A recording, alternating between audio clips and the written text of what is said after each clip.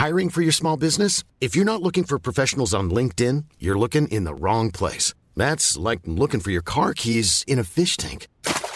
LinkedIn helps you hire professionals you can't find anywhere else, even those who aren't actively searching for a new job but might be open to the perfect role. In a given month, over 70% of LinkedIn users don't even visit other leading job sites. So start looking in the right place. With LinkedIn, you can hire professionals like a professional. Post your free job on linkedin.com/people today.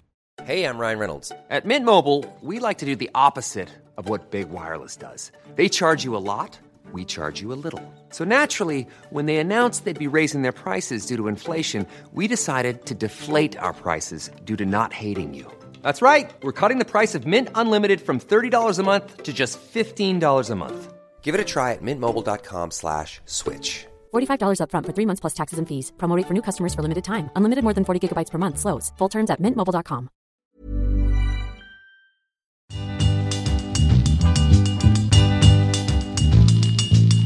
Hey guys, welcome back to Soul Sisters. I'm Jessie Katz here with my co-host, as ever, Dara Golub.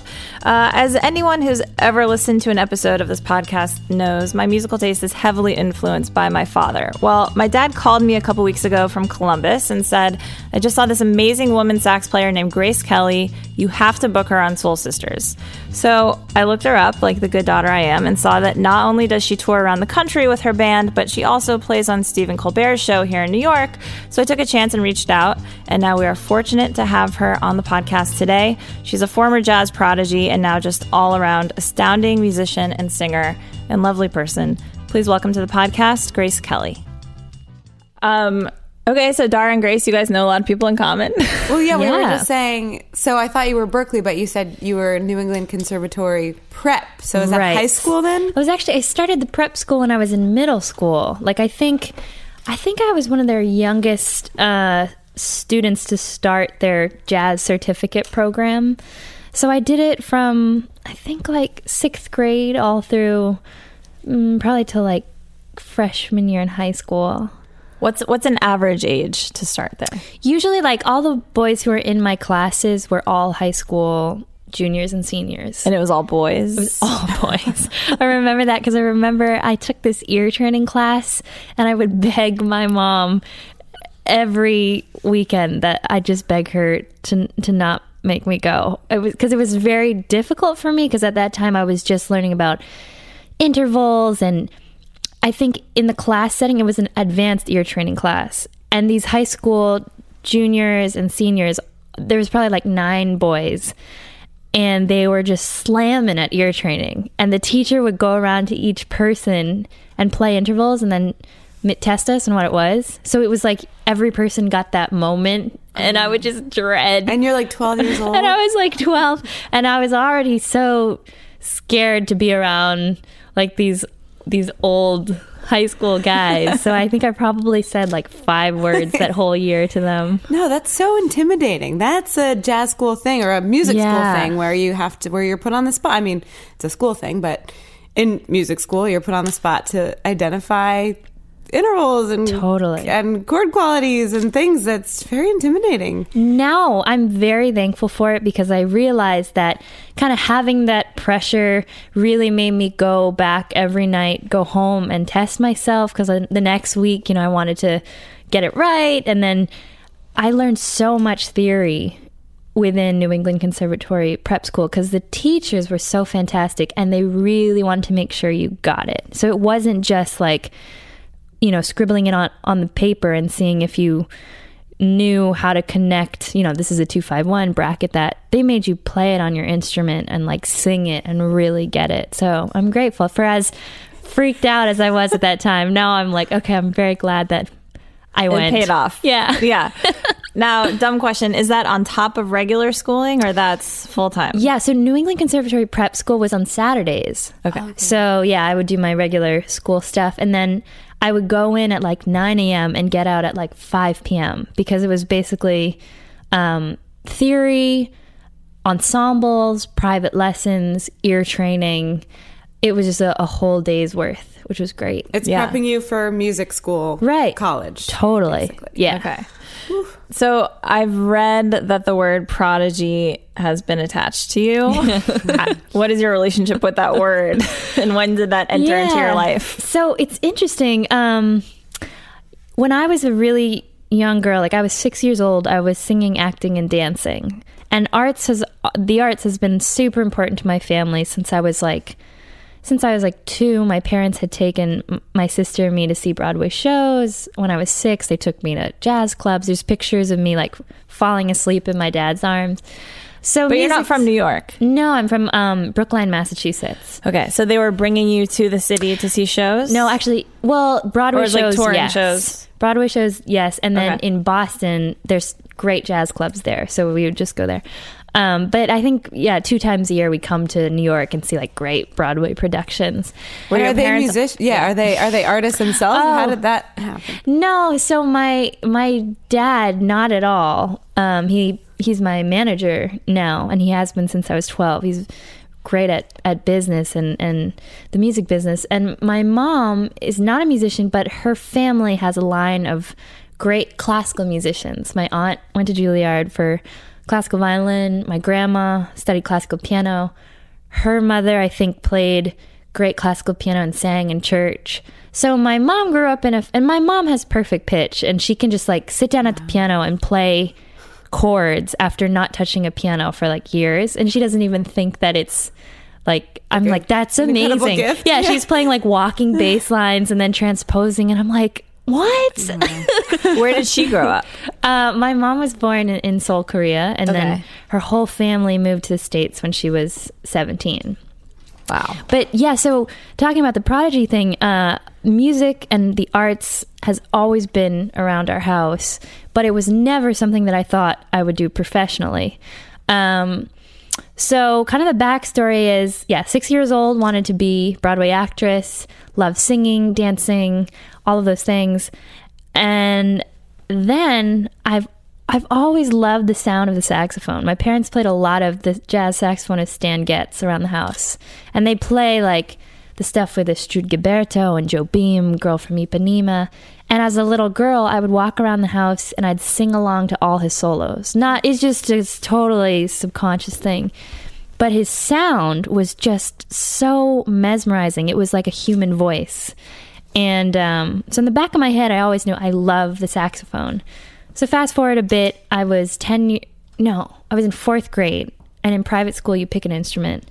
So I picked clarinet because for some reason they didn't offer saxophone. That was for the 5th graders. So I was like, okay, if I have to start on clarinet to get to saxophone, that's fine, I'll do that. And it was terrible. I hated the clarinet. Squeaking, squawking, not fun. Nobody wanted to listen to me. Yeah, and there's nothing more painful than hearing someone at that age learning how to play an instrument. I mean, like especially violin, but clarinet's like, up there. Yeah, it's up there. It's bad.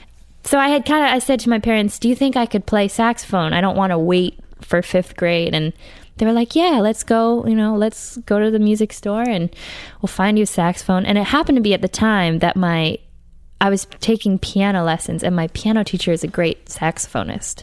So we just split the lesson, 30 minutes piano, 30 minutes saxophone, which quickly became an hour of saxophone. And I remember the first time I blew into the horn, it was like, ah! Really? Yeah, it was amazing. I mean, I got a nice sound right away. It just clicked. 6 weeks after I started, I had my first performance at Borders Books. I was so small at the time, I couldn't... Borders, which doesn't exist anymore, right? It's not even here. Pour one out for Borders. I know. And I was so small that I had to sit on my saxophone case, put a pillow out in front of me, and then put the saxophone on the pillow and then play sitting down. How did that happen? It's like this little girl who just picked up the sax 6 weeks before. How did that? Yeah. Well, I think that half the battle is finding the right instrument. And in this case, I don't know what it is about the saxophone, but I think we were meant to find each other. And since I listened to so much jazz growing up, like I knew Frank Sinatra songs because my parents played that. I knew Broadway songs, all this. So I told my teacher from the beginning, I don't want to play Twinkle Twinkle Little Star. Can we learn Besame Mucho or like My Funny Valentine? So he would teach me the songs by ear. And that's what we played at Borders. We played My Funny Valentine, Besame Mucho, and St. Thomas in front of 20 people. So it's not just the talent, it's what's going on in your mind, that you are sophisticated in your taste and you want to reach that level that you enjoy as a listener. Yeah, it was that. It's not even me thinking about this is going to be sophisticated, this is going to be mature. It was literally I love this song and I want to play this song because it will, make my brain come alive and yeah. And it's really the difference of being told you have to play an instrument, being told you have to take classes and practice versus someone who's willing and wanting to do it. Totally. So I imagine that the chore of practicing wasn't so much of a chore for you. It wasn't.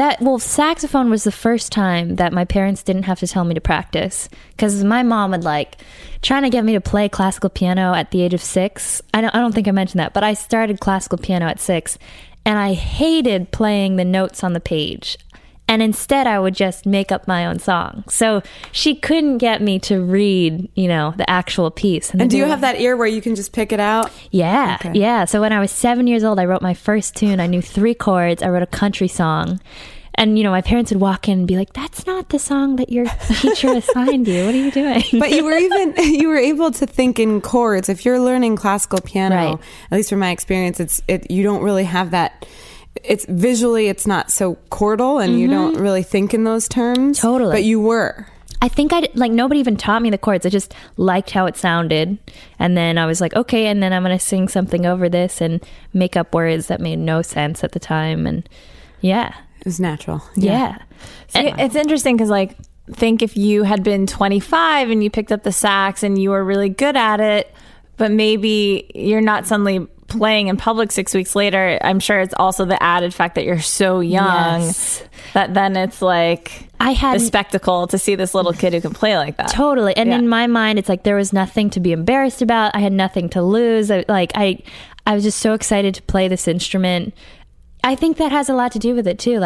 There's no embarrassment filter when you're that young. Right. Yeah. Well, there certainly can be. That's true. I think that's part of it too, is that there was a number of factors that led you to not only push yourself and play and practice, but that you started off as a show woman. You were an entertainer. That's such a good point. And so you had that ability to just get out and say, screw it, here I am. And I'm sure you were pretty flawless for that age and that level of proficiency, but it's a funny thing because people say to me, do you get nervous when you're on stage? And I think, because my training when I was so young was on stage and was, performing, I actually, I might get a little bit nervous leading up to the performance part, but once I'm on stage, I just feel so at home. So I think that's the other thing. Yeah, it was I've loved the stage. And I had it, my first saxophone teacher was so amazing at basically saying to me,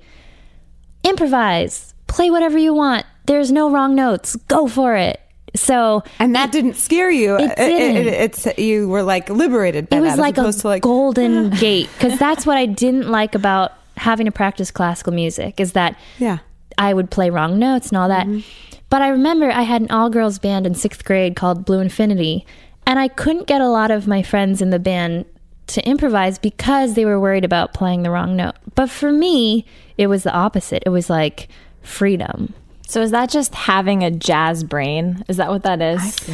I think it's creativity. And I think that as a young kid, I think that's always innately there. But I think having the right teacher and the safe environment is so important, because I do a lot of workshops, and I'm now seeing a lot more young girls playing the saxophone, which is fantastic. Wow. Awesome. Even 10 years ago, there's nobody. And to see them improvising and going for it, but it takes kind of sometimes just encouragement and confidence boost, and again, just saying to them, go for it. There's no wrong notes. Just do your thing. So interesting. Because I was saying to Susan Tedeschi, who was on before, because she has an awesome woman trombone player, and I was like, it was so great to see that, because I don't see a lot of women brass players, and I'm always wondering why that is. Is there something about the instrument that's harder for women, but that doesn't really make sense to me? It doesn't make sense to me either. So that's an interesting theory. It is. And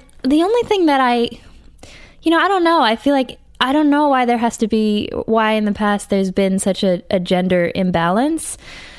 I mean, I guess we've all heard the thing of people saying, you should play flute, it's more feminine, or, why would you want to play let's talk about that. Were people saying that to you?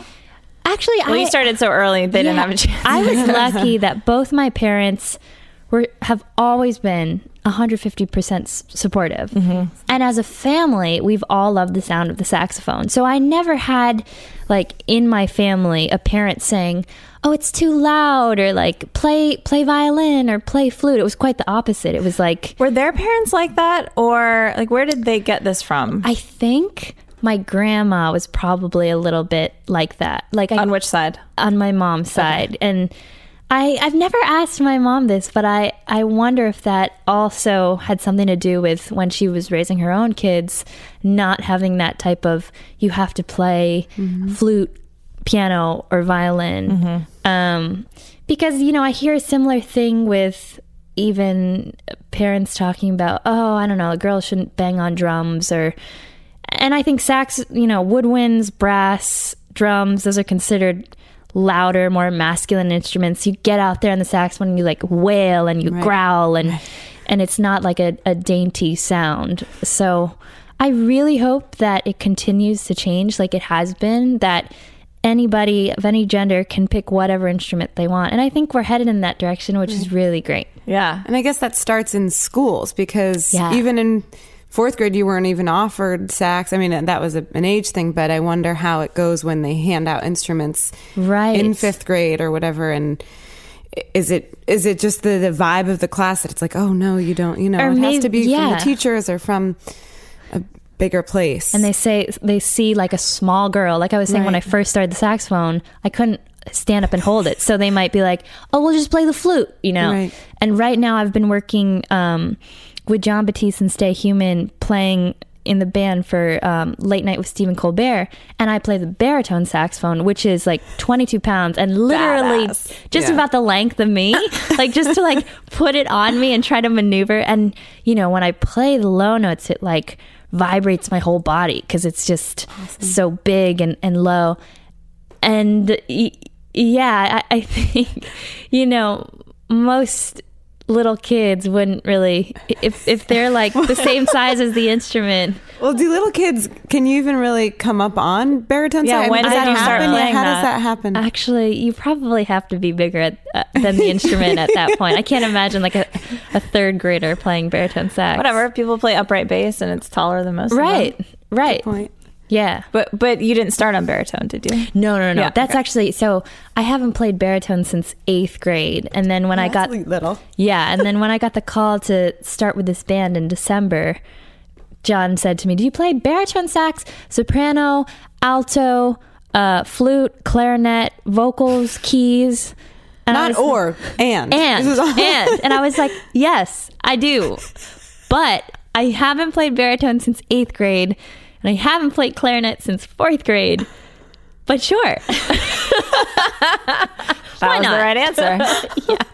Okay, but back to the prodigy question. Yes, I just remembered. Right. So when did you hear that word? So I actually made my first CD when I was 12 years old. I had been playing saxophone for 2 years at that point. I was singing, I was writing my own music, and my music teacher from when I was in kindergarten through, probably 4th grade, was a great jazz pianist. And he left to pursue his own career when I was probably in 3rd grade or something like that. What was his name? Ken Berman. And he's a great jazz pianist. And I remember my parents had invited him over for dinner when he was in town. And I was 12 years old, and I had played him some of my songs, and he knew how I was playing the saxophone. And he said to me, Grace, this is phenomenal. You need to record a CD.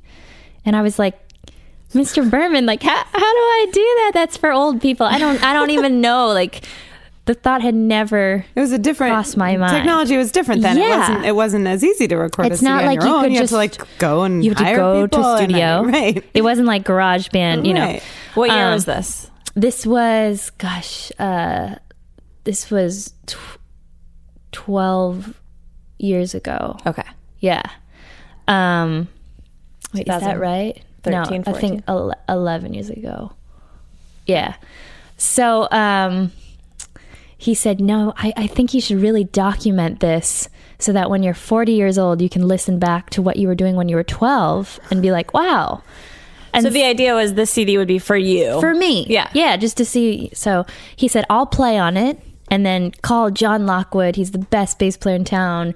You know, call Yaron Israel. Here's a great studio, PBS Recording Studios. And so he gave all the info to my dad. So my dad called up these musicians who are like, you know, in their 50s, teaching at Berklee College of Music. Like John Lockwood's played with Dizzy Gillespie, with Stan Getz, like seasoned veteran musicians. And he said, would you come into the studio to record with my 12-year-old daughter? Like, I got your name. And they all said yes, because it was a gig. So did they ask to hear anything of yours? No. Or? Wow. No. You paid to play. Because a gig is a gig. Right. Freelance musicians. Wow, that's amazing. What was your dad doing then? My dad, my mom had owned a retail store, like clothing, jewelry, and so they owned it together. Okay. Before that, he was in construction. He had a construction business. So had no previous music business, anything.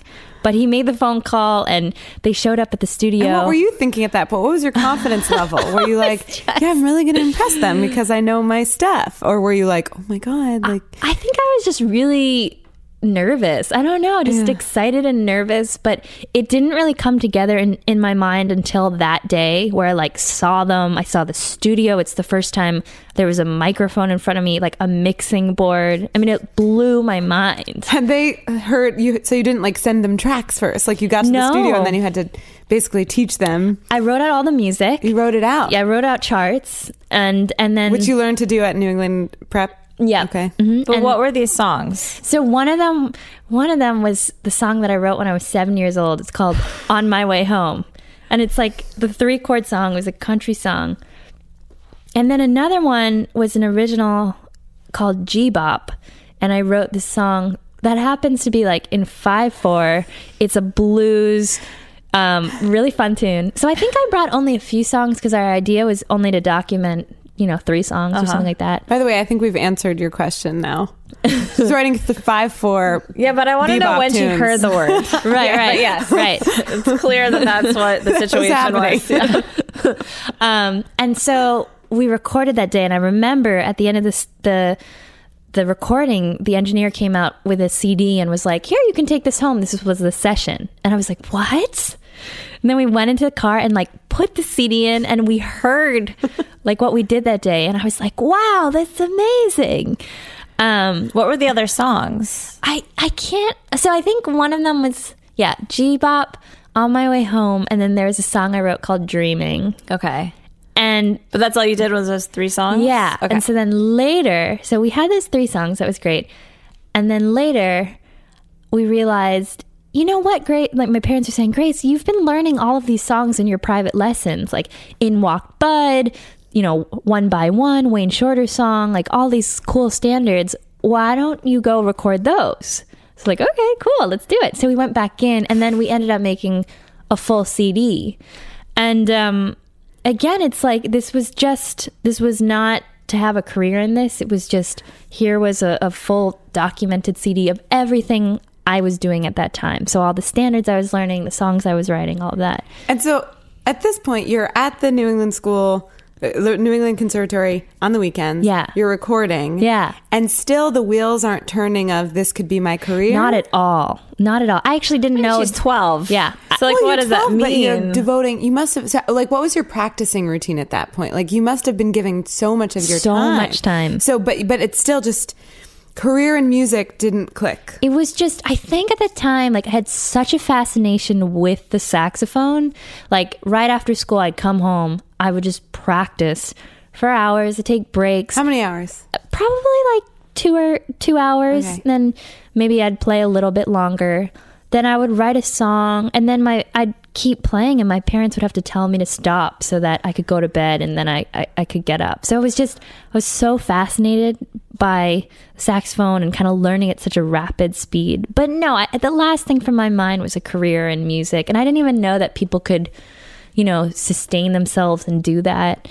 And so after we made the CD and we pressed, a few copies for friends and family, my parents said, well, I think the next thing that we should do is you should do a CD release concert. Again, like so far from my brain to think. So your parents are putting up the money for all this, obviously. Yes. They're paying the musicians, yes, they're getting the space and all of that. Exactly. And that was a huge thing that we were even able to do that because, to have the resources like that was really, really fantastic. And so we rented out a church in Brookline, Massachusetts, and we were going to do my CD release concert there with the same musicians, and we were going to invite all our friends and family, figured probably like 30 people would come. And so and I was practicing up until that concert of how to be a band leader. I remember I practiced in our living room. And how do you practice that? I wrote out sticky notes to say, on bass, John Lockwood, on drums, Yaron Israel, because I had seen concerts, Had someone at that point, one of the musicians you were playing with, stepped in and taken the role as band leader in terms of arranging and no one ever did.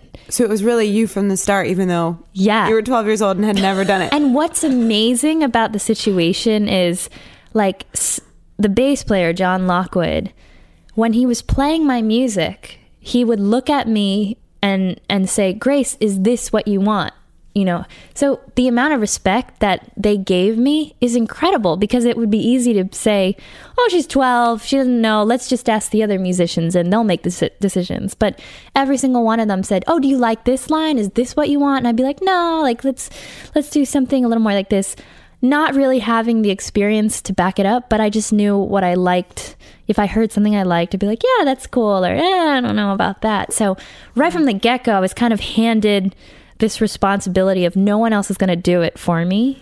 And you felt confident enough to just answer those questions. I think because I was put on the hot seat. Yeah. And I didn't want to seem like I didn't know what was going on. I just Did you feel like you were faking it at all, or you? Yeah. I mean, I think the minute that I walked in and saw the microphone and the mixer and the engineer's like, okay, here's your mic. This is where you stand. Like, this is the adjustments of all this. And here's the piano and bass. And then he left. And I'm just like, what?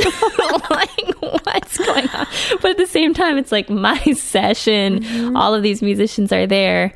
And I didn't have anyone, who was a musical director or anything like that. So so cut back to the concert. Oh yeah. Now. So the day of the concert rolls around, and the local newspaper picks up the story of my concert and puts me on the front page with like this big article. And so that night comes, and like I was saying, I was prepping really hard. I had stickies of what to say, and this is really funny. At that time, I was doing a lot of tap dancing. So in my first concert... Just for fun or studying it? Just for fun. But I'd go to classes. I was actually pretty good at the time. My first concert, I tap danced and played saxophone on one song at the same time. Yeah. Ryan Reynolds here from Mint Mobile. With the price of just about everything going up during inflation, we thought we'd bring our prices down. So to help us, we brought in a reverse auctioneer, which is apparently a thing. Mint Mobile Unlimited Premium Wireless. How to get 30, 30, bit to get 30, bit to get 20, 20, 20, bit to get 20, 20, bit to get 15, 15, 15, 15, just $15 a month? Sold! Give it a try at mintmobile.com/switch. $45 up front for 3 months plus taxes and fees. Promo rate for new customers for limited time. Unlimited more than 40 gigabytes per month. Slows full terms at mintmobile.com.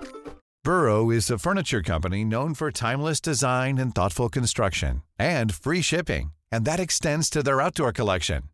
Their outdoor furniture is built to withstand the elements, featuring rust-proof stainless steel hardware, weather-ready teak, and quick-dry foam cushions. For Memorial Day, get 15% off your Burrow purchase at burrow.com/ACAST, and up to 25% off outdoor. That's up to 25% off outdoor furniture at burrow.com/ACAST. So, like, prepping for the concert at the same time. It was really, really... How that doesn't mess up your breath?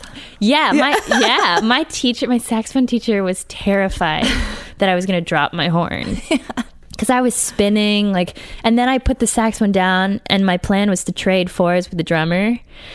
And the whole reason why I did this was one of the moms in my tap class had dared me to do it. She's like, I bet you can't play saxophone and tap at the same time. And so for some reason, I don't remember why, but I was like, I'm going to do that in this concert. You didn't have tap shoes on though, did you? I did. You Yeah. had tap shoes the whole show? Oh, no, just that song. You like changed? We brought like we brought a little board just for that song, so I wouldn't scratch the Is there video? floor. Yeah, please. There's somewhere there's video. My dad had videotaped Gotta it. get that on YouTube. Yes. That. Yes. So not only was I prepping for the concert by reading stickies and trying to remember everyone's name and how to introduce a song, but I was practicing tap and saxophone.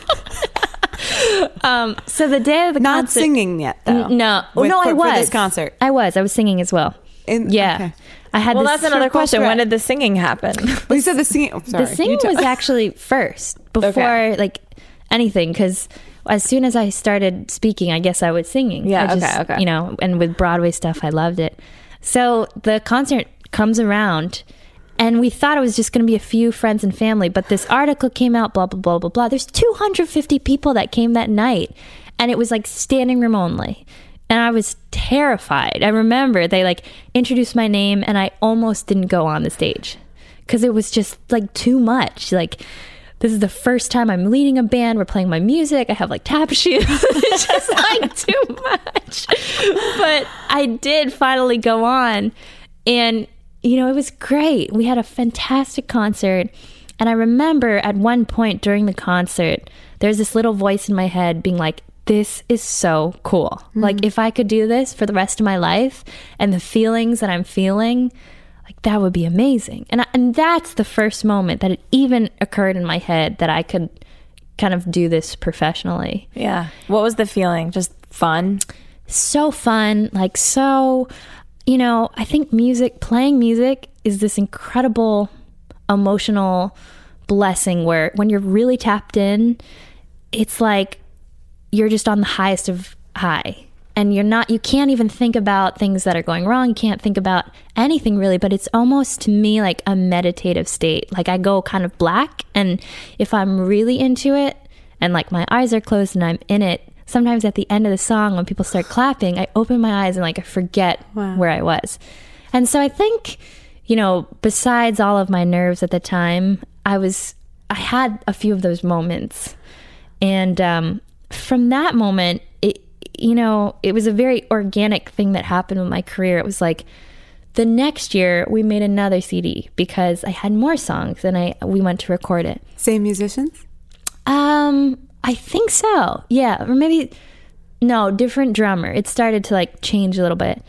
Then the next CD when I was 14, great drummer Terry Lynn Carrington, she recorded drums on it. Terry Lynn's played with Stevie Wonder, Stan Getz, like everybody. And luckily, Berklee College of Music is right around the corner, and that's where a lot of these great musicians were teaching. And it was my third CD, Every Road I Walk, that the local DJ started to spin some cuts. And then I would sit in with my teacher at these jam sessions, and other people would hear me and say, oh, come sit in with us. And certain things happen. Like, I went to this workshop that Harry Connick Jr. was putting on. It was in the basement at New England Conservatory, and a few of us played. And afterwards, he was shaking all of our hands, and then he took my hand and he whispered in my ear, come sit in with me tonight, you know, I'm playing at the theater nearby. And it was like these moments, like playing with the late, great Dave Brubeck. A very similar thing happened where I met him, and I had one of my past saxophone teachers played in his band for many years. And he said, why don't you come sit in with us at the Berklee Performance Center? Like, somebody I've grew up listening to. And Wynton Marsalis, like in New York, I actually met him at a steakhouse.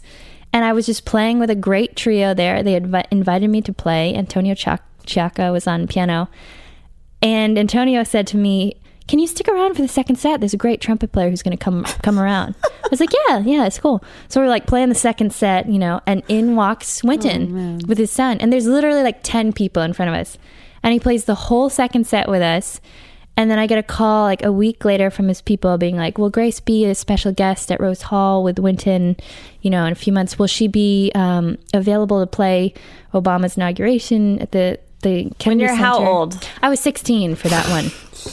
But the things that were happening, I guess what I'm trying to say, like, getting to work with these incredible musicians, including two of my saxophone mentors and idols, Lee Konitz and Phil Woods, who have played with, Lee Konitz was in Miles Davis, Nonet. Phil Woods was, played with every great jazz musician. It was a very organic thing, how my career's progressed. And I continue to have it be that way, because I think that when you're open to a lot of possibilities and you kind of just let the universe take you where it will, and you just connect with people and you play music, opportunities kind of arise. And I was lucky that from a young age, I found something I loved to do, and I was in a city that there were so many great musicians. And I was very lucky that so many of these musicians wanted to mentor me and really give me a moment to be on stage with them. So yeah, it's pretty cool. Wow. Are you an only child? No, I have an older sister. What does she do? She is in the gaming industry. Oh, cool. Yeah. Again, and what part of it? She does project management, working with a lot of the engineers. Okay. And she's a great writer. She went to Harvard, so she's doing freelance blogging for, great video gaming places, and she's just such a talented writer and thinker, and yeah. Okay. I'm trying to think about what was the other part of your childhood like, apart from the music? Yeah. Because this seems so all-consuming. Right. That did you have normal time? Yeah. Were you able to relax and do kid things? Totally. Okay. I've always been a very social person, and I've had great friends ever since I was... Okay, good. You did have friends. Yeah, I had friends. I would say once I kind of became so obsessed with music, I wasn't after school, I wouldn't really go and hang out. I would just want to come home and practice. But then, on weekends and stuff, I'd totally see my friends. And then I started an all-girls band in 6th grade called Blue Infinity. And we were a big hit within our grade. And we played... playing at parties and bar mitzvahs and stuff, or what? We played in my basement, and we did parties. and everyone would come, and we'd burn CDs, of us playing. And we were playing Super Mario Brothers theme song.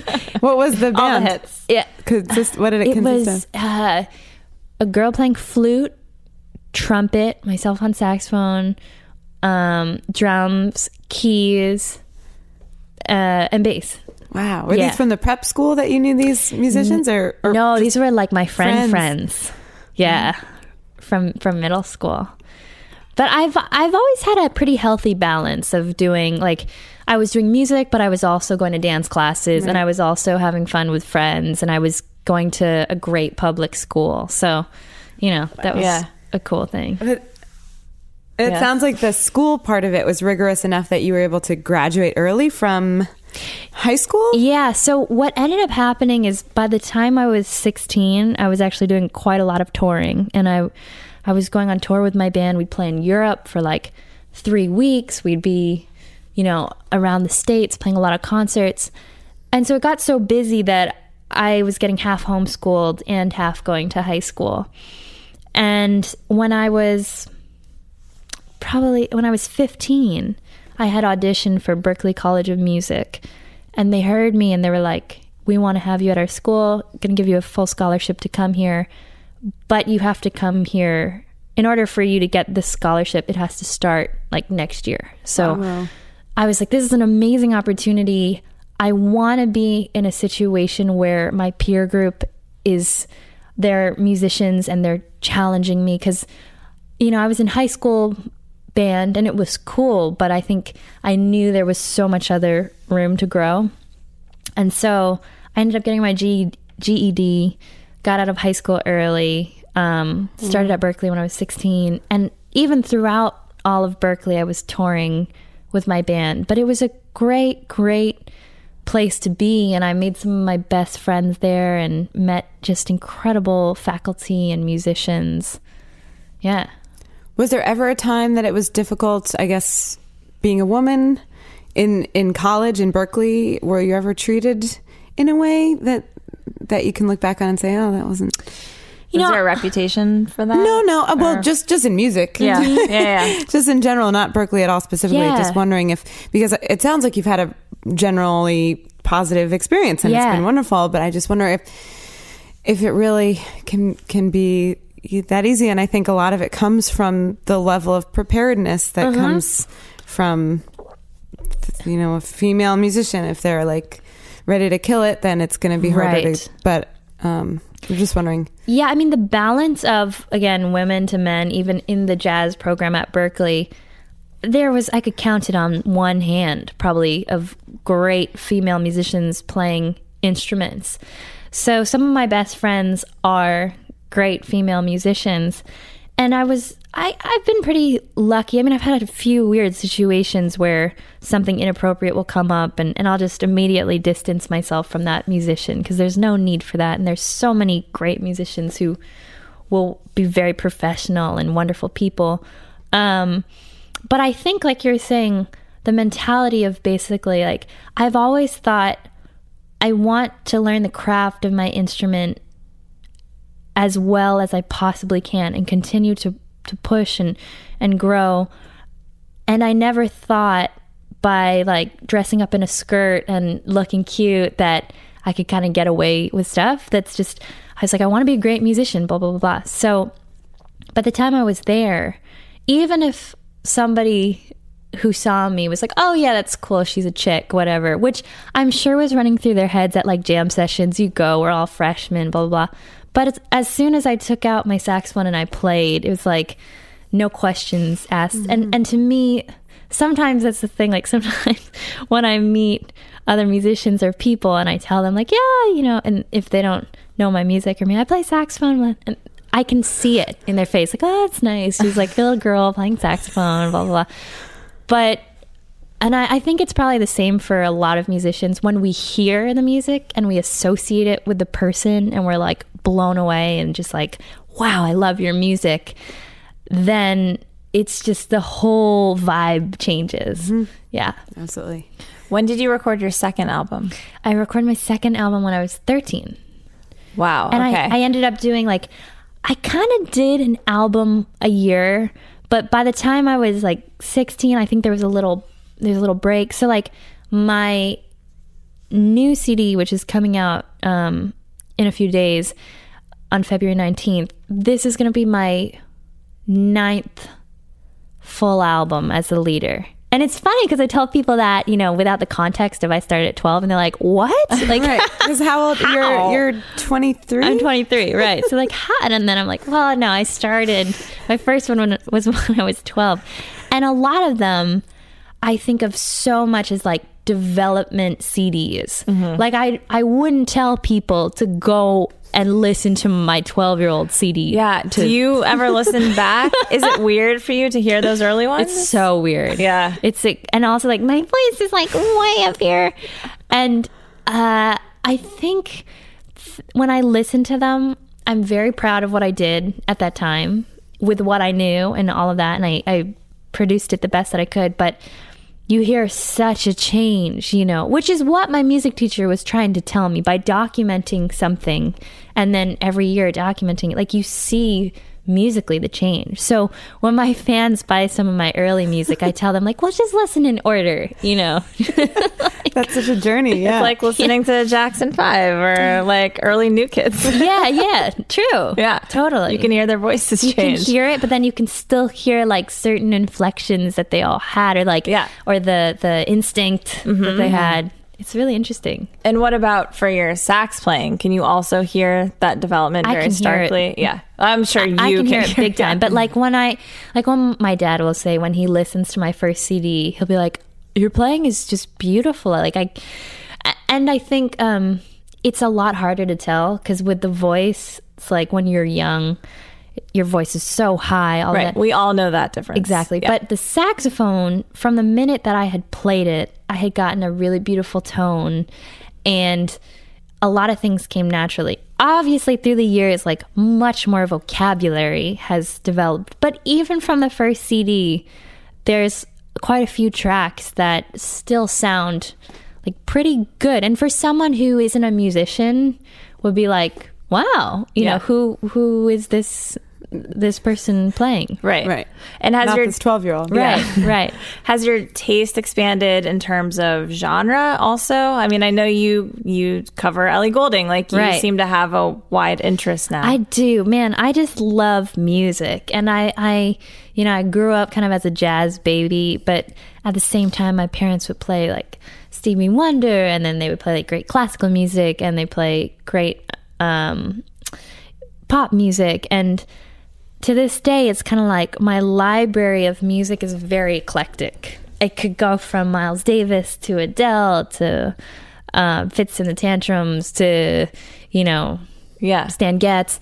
And I love it that way because I kind of draw from all sorts of influences. And, being a young person in today's age, there's like some pop people that I love and like I'll sing along to on the radio. So I think it's a big part of actually pushing jazz forward is to fuse it with everything that makes me unique. And like right now, that's just a lot of stylistic things that are just coming into my head. Interesting. Is that controversial within the jazz community? It can be. Yeah. Yeah, it can be. And,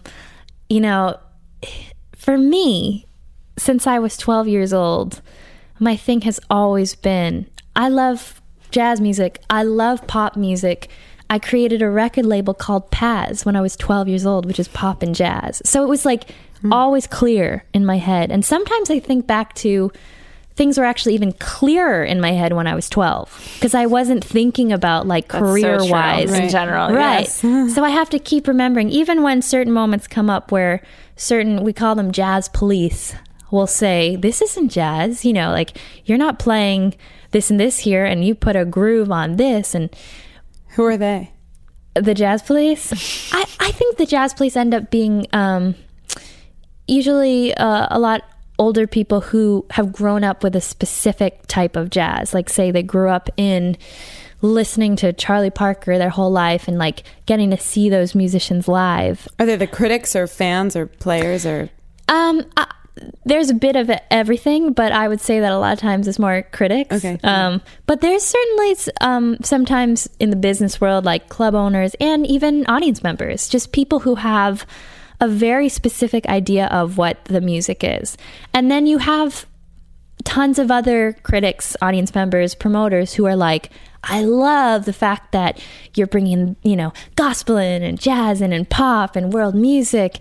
And I'm sure you bring in more people than you alienate by doing that. I think so. Yeah. And a lot of my personal audience are people who are so open to all sorts of music. And they might see a Grace Kelly concert one night. They might see a Susan Tedeschi show next night. They might go see. They're very open musically. And that's the type of audience that I also want to cultivate and bring in, is people who just love great music. I mean, Duke Ellington said it best. He said there's two types of music.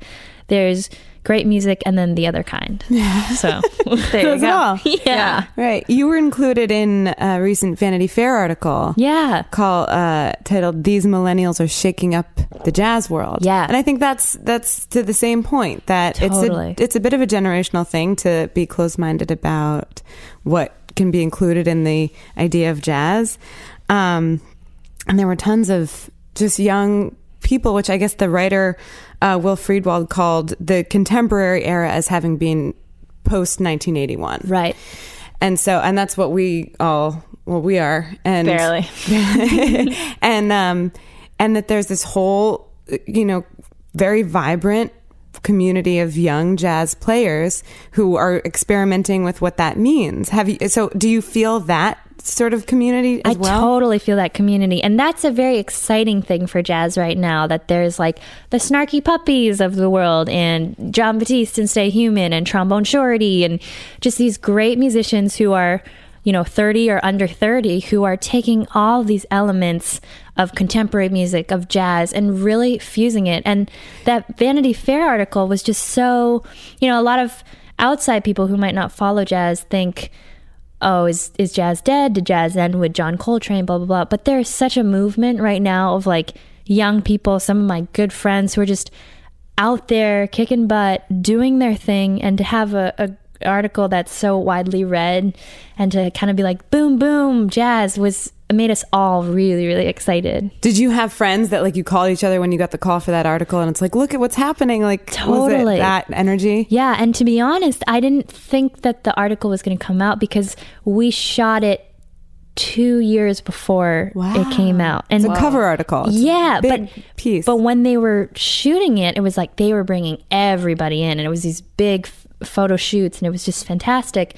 So then there was a big buzz in the community when we were shooting it, but we couldn't really tell people what it was for.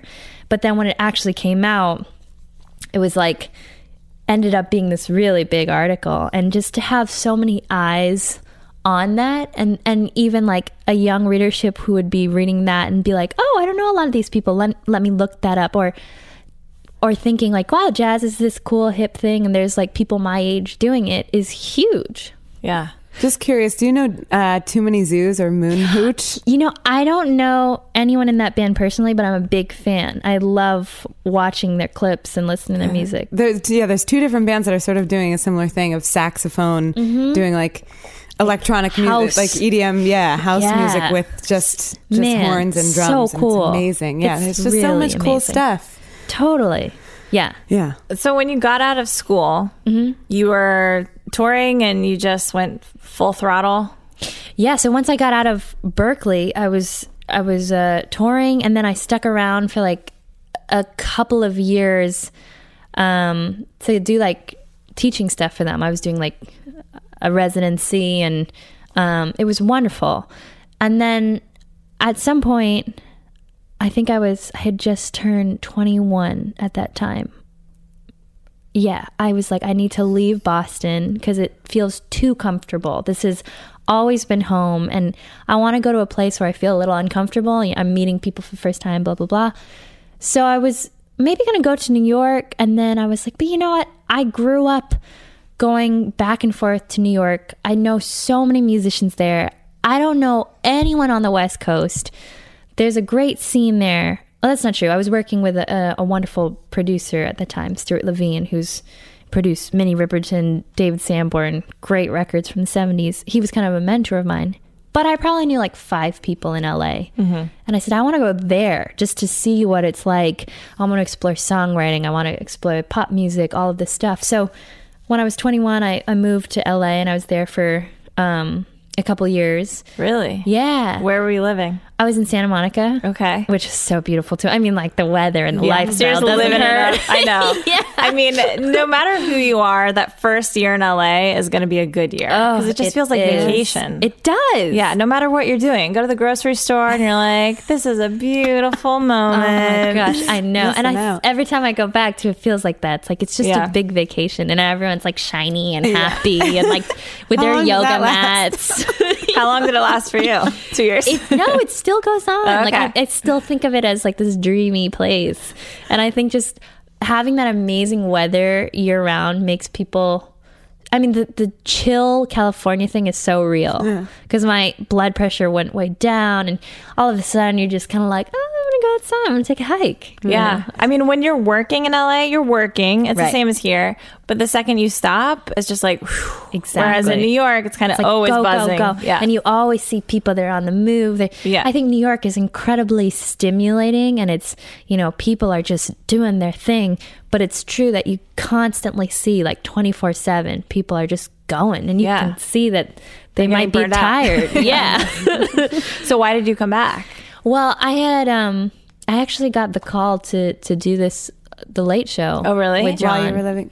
Yeah, I was still in LA, and then I got the call to come here and do that. And it was only supposed to be a 2-week stint with them, but then they said, could you stay on board?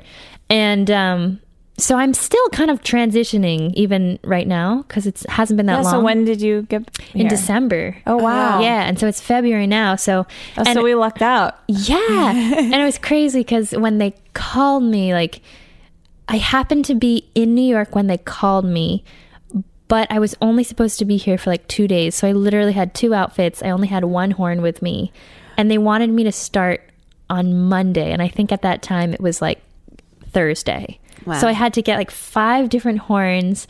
I'm lucky to be endorsed by Yamaha, so they like hooked me up. Van Doren hooked me up with all their mouthpieces, and then my parents overnighted me like tons of clothes. Wow. It was wild. So does this kind of big call come to you, to your phone, or do you have a manager, or it's your dad? Yeah. Or It's our dad's phone. My your dad. dad's Well, phone. this came to my phone because John. I've been a guest with John and his band over the past couple of years. We've done stuff. I like played with his band for the Newport Jazz Festival. And it's been Stay Human, or is it different iterations of different bands? Or It's called John Batiste and Stay Human, and then he's kind of expanded it to be like a bigger horn section. Okay. But yeah, my dad's been managing me since I was 12. We have a great agent who does all my booking stuff. So a lot of the business stuff will go directly to them. But in the case that it's a personal friend or a musician, I always like to talk to them. So he called you and he said, well, okay, I know you play alto sax, Yes, right. but I don't know if you play all of these other things. And what was so funny is what I was super nervous about was clarinet, because I hadn't played clarinet since 4th grade, and I had a very bad experience, as we were talking about. So when he said clarinet, I said, just so you know, like, I'm not super comfortable on clarinet, but yes, I play it. Because when he asked me, he didn't say, can you start in 4 days? He just said, do you play these instruments? So in the back of my head, I was like, well, I can kind of like shed on clarinet, and whenever they call me, I'll be okay at it. How, just for our understanding, like how easy is it to sort of, the technical things about playing a horn? Yeah. Like, can you say, okay, well, if I have to learn clarinet in 4 weeks, I can do it? Like, is it that situation, or is it just like, this might go really badly? Well, this might go really badly, because the thing about clarinet is it's not all the same fingerings as saxophone. So like playing any of the saxophones is easy because it's all the same fingerings. Okay. But clarinet's like the whole bottom part of the instrument is different notes than the saxophone. That's when it gets super confusing. So like I know when all of my fingers are down on a saxophone that's a D, but on clarinet that's a G, I think. So To prove your that's point. what's confusing. So all of the saxophones are pretty seamless. Yeah, that's easy. You need to practice them. Right. They're different, but and even flute has the same fingerings. You have to deal with your lips and getting that right, but that's less daunting to me because it's like it's the same fingering. So that's why clarinet is such a different beast. So I said, yes, I do play clarinet. And then the next text was like, great, can you start with us in 3 days?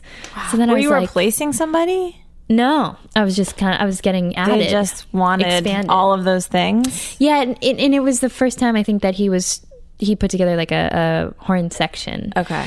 And I said, well, how much clarinet do you think you're going to have? And he said like, 40%. Whoa. And I was like, whoa, it's a lot. So I basically had 2 days to practice. I got the instrument, had 2 days to practice. It was terrible. Like practicing was just hard. It's like clarinet's one of those instruments that you can't fake either. You just have to keep giving more time to it. And so the first day on the gig, this is the funniest thing to me. He says to me, can you solo on clarinet on this song? oh goodness. And so there I am on national TV, like playing. What was it? It was a song of his. And what was even better is that he wanted to trade back and forth on piano and clarinet. And he's got insane vocabulary on piano. He's like, blah, blah, blah, blah, blah, blah, blah. And then it goes to me and I'm like, like trying to do the best I can with what I have. And it came across great, but it was just so daunting. Yeah. But I guess something that it's always happened to me and that I've just learned to run with is you just got to jump into the deep end sometime and rise up to the occasion and do what you can do. Yeah. You know? I mean, but what is it like playing on a late night house band? It's so fun. I've been learning so much. The other thing that was crazy for those first 2 weeks was like you work with in-ears, you hear John's talk back, the band, you hear Stephen Colbert's voice, the guests. There's just so much going on.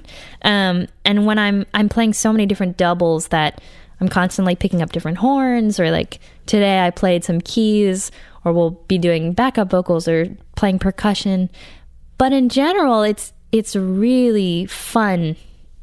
Yeah. It's a fun day. Is most of what you're playing just like 15, 20 seconds or what they see on television. Right. Yeah. I was going to say, yeah. Because we basically, before a commercial hits, they'll go to the band for, like 5 or 10 seconds and then coming back from commercial. But the in-house audience... Are you playing the whole way through? Yes, the in-house audience sees a full song, which is why like they're all riled up at the end. But then people, like my fans, are like, oh, we wanted to see the song. We just get to see the end. That's what we have fans that get to watch you on late night. Yeah, that's and true. my parents watch every night. It's funny. And do you get to play with the musical guests sometimes? Sometimes. Like we worked with Squeeze and we did a really funny thing with Henry Rollins and Steven. It was during Christmas time, and we worked with this artist whose name is Grace. And then just time to time, artists will come in and we'll get to do things with them, which is really fun. That's awesome. Yeah. You guys had Lucinda on last night, right? Yeah, she was great. That's cool. But you didn't get to play with her. No, she had her own but people, I get to watch every performance, great. which is really cool. Is there much rehearsal time? No, that's the thing that kind of blew me away. It's literally like you get there at one, hair, makeup, maybe like half an hour of rehearsal. So certain days we learn 3 or 4 new songs by ear. John will just like teach us these melodies. Sometimes he has sheet music. Sometimes it's just kind of on the go. And that's what I thought coming in. I'm like, oh, there'll be plenty of rehearsal time. But actually, no, the day goes by and we kind of are just on the fly. So you're just winging it during the Sometimes, show. yeah. Wow. Which really keeps us on our toes. Yeah. Does Colbert have anything to do with what the band is doing? No. Any input or... He really just like leaves it up to John. Yeah. And but he loves the band. Like today was so funny. Before setting up for the musical guest portion of it, he just came up to the band we were playing and he took the microphone and he just started singing. And it's like, this is great. Awesome. That doesn't surprise me about him. No. He's so spontaneous. All right, so the new album that's dropping this week. Yes. That's exciting. So exciting. How's it different from the 12-year-old album? Draw the full line for us. Yeah. So in some ways it's similar in this thing of merging my musical styles and what I love. This is a record that I call jazz and beyond. The first half of the CD musically is a little bit more acoustic and there's some great like heavy jazz vocabulary songs. And then in the middle, we kind of transition musically by bringing in synths. I actually do a 1-minute track called Hayes Connection, which is basically goes from acoustic piano to adding in all synths and like some saxophone that's affected. And then the next song is a cover I did of Coldplay's Magic. And from that half on is kind of more of the beyond section where we're bringing in like, there's a wonderful producer I worked with in LA named Motion Worker who does a remix of my song Blues for Harry Bosch. Some more production stuff happens. And the CD as a whole is a beautiful emotional journey. It starts, not only musically does it go more acoustic to more electric, but the theme of it is kind of from darkness into light and redemption. And every track marks emotionally that transition for me. You know what I mean? So like halfway through the title track, Trying to Figure It Out, which is a song I wrote, is basically saying, ups and downs, a lot of things going on, but we're going to keep on moving and I'm going to keep pushing forward. And then we start to get into more of like redemption and looking forward and light and celebration. And the last track is a song I wrote called Lemons Make Lemonade, and it features John Batiste on it, playing on it. And it's just full on like gospel, soul, jazz party. So I want, my vision of it by the end is that everyone would just be dancing in the room. But every track is kind of a step. That's cool. I love that you're a millennial, but you still appreciate the art of making a full album that should be listened to in order. Yeah, it's interesting. I mean, this is my first theme-based album, and that's something that's also different from any of my past albums. And it is an interesting thing that, you know, when people buy singles or when you're on Spotify or whatever, you're not necessarily listening to things in order. But I figure in the case that people do listen to it in order, which I hope they do, or they get a moment like when they're driving or something to just listen to it, that they can actually emotionally go through it all. Because I think I wanted to make a record that really tells a story. And the thing about making a record is like, why? Why am I going to do this? You know? And I hadn't made an in-studio album since I was 16. I had done an EP last year, but I hadn't done like a full thing. And the inspiration actually came from last August. I was asked to be in a TV show called Bosch. It's an Amazon Prime TV show. Mm-hmm. It's about an LA homicide detective named Harry Bosch. And it's based on a book series by the New York Times bestseller Michael Connelly. And Harry Bosch is a huge fan of jazz. And Michael had actually written me into a couple of his books, like Harry Bosch. Oh, really? Like The Burning Room and Black Box. And it was a huge surprise to me when I found out. Like, did he use your name? Yeah, like his like character. You're the real Grace his Kelly. Character talked about Grace Kelly and saxophone. Had he seen you? So this is kind of crazy. One of my mentors is the late great alto saxophonist Frank Morgan, and Frank was a direct protege of Charlie Parker. When he was 18 years old, he was asked to be in Duke Ellington's orchestra. Like, he was a real prodigy, one of my favorite saxophonists. So I had gotten to know him in the last 6 months of his life through his pianist, who I knew from a program. And he took me on the road with him. We played at the Jazz Standard, for a week. We used to call each other every day. We were very close, to the point where he was basically my musical grandfather.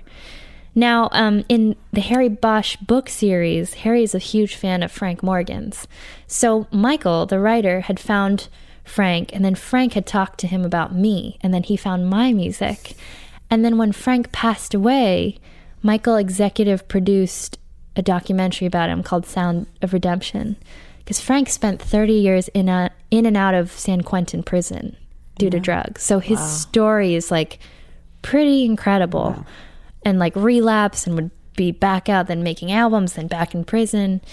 And so that's how Michael had heard about me. And then the first time I met him was actually, it's funny, first time I met Michael was at San Quentin prison, because myself and a few great jazz musicians played a concert there for 250 of the inmates.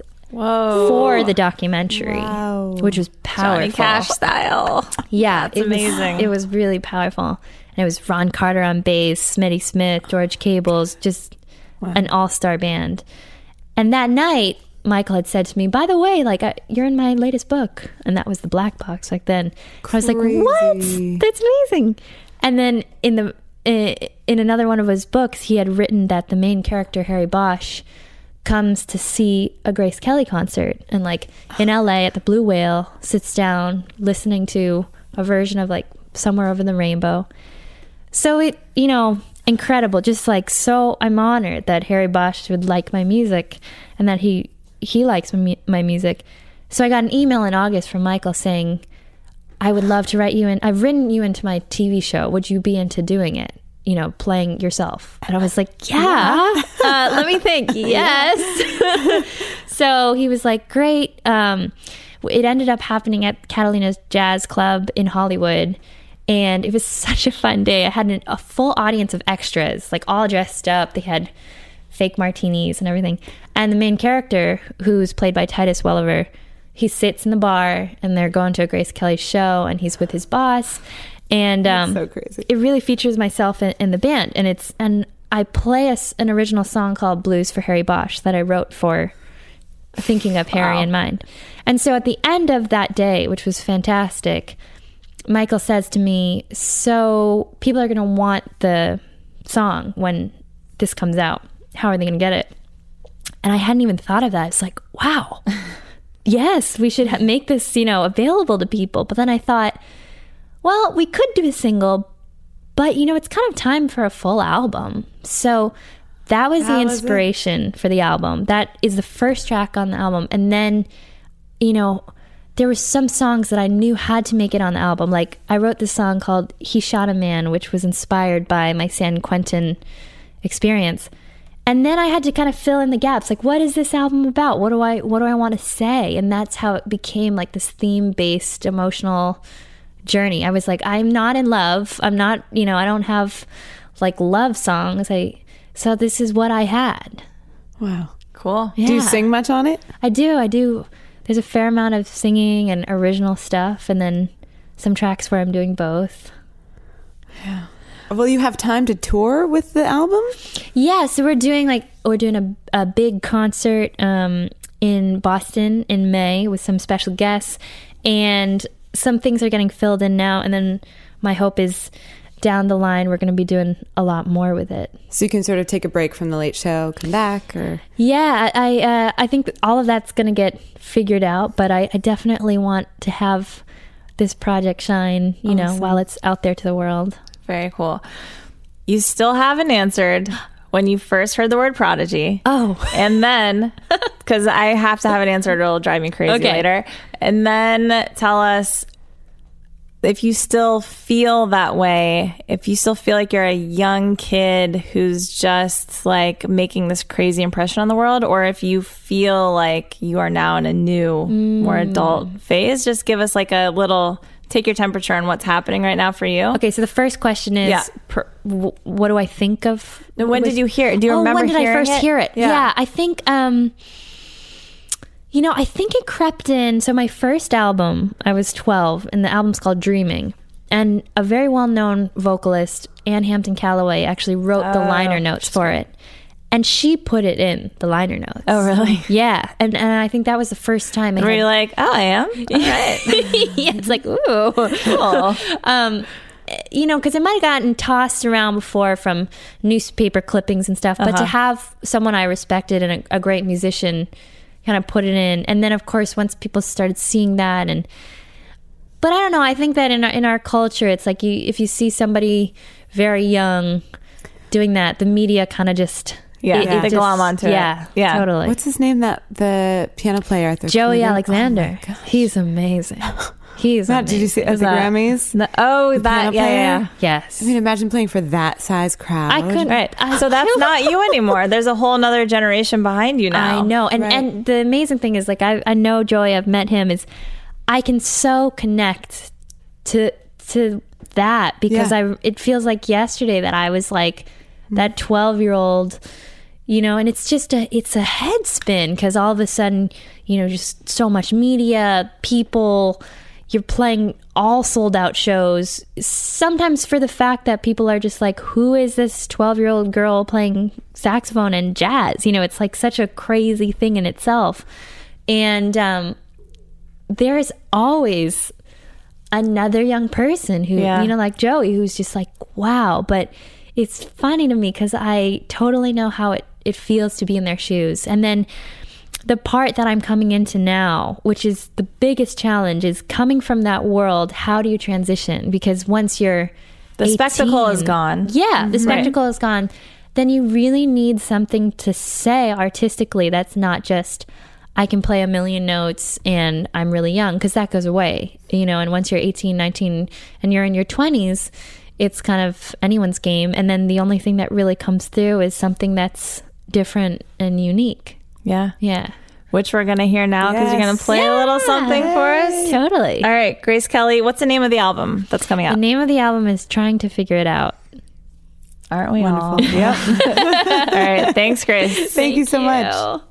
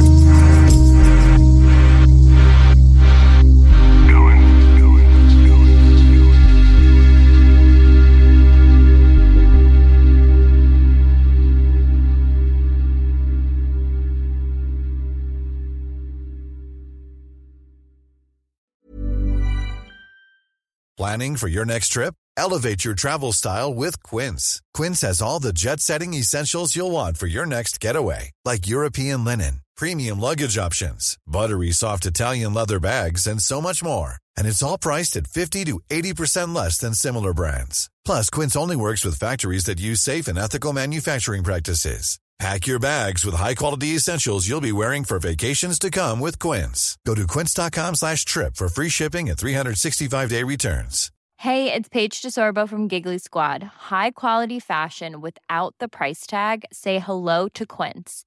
I'm snagging high-end essentials like cozy cashmere sweaters, sleek leather jackets, fine jewelry, and so much more. With Quince being 50 to 80% less than similar brands. And they partner with factories that prioritize safe, ethical, and responsible manufacturing. I love that. Luxury quality within reach. Go to quince.com/style to get free shipping and 365-day returns on your next order. Quince.com/style.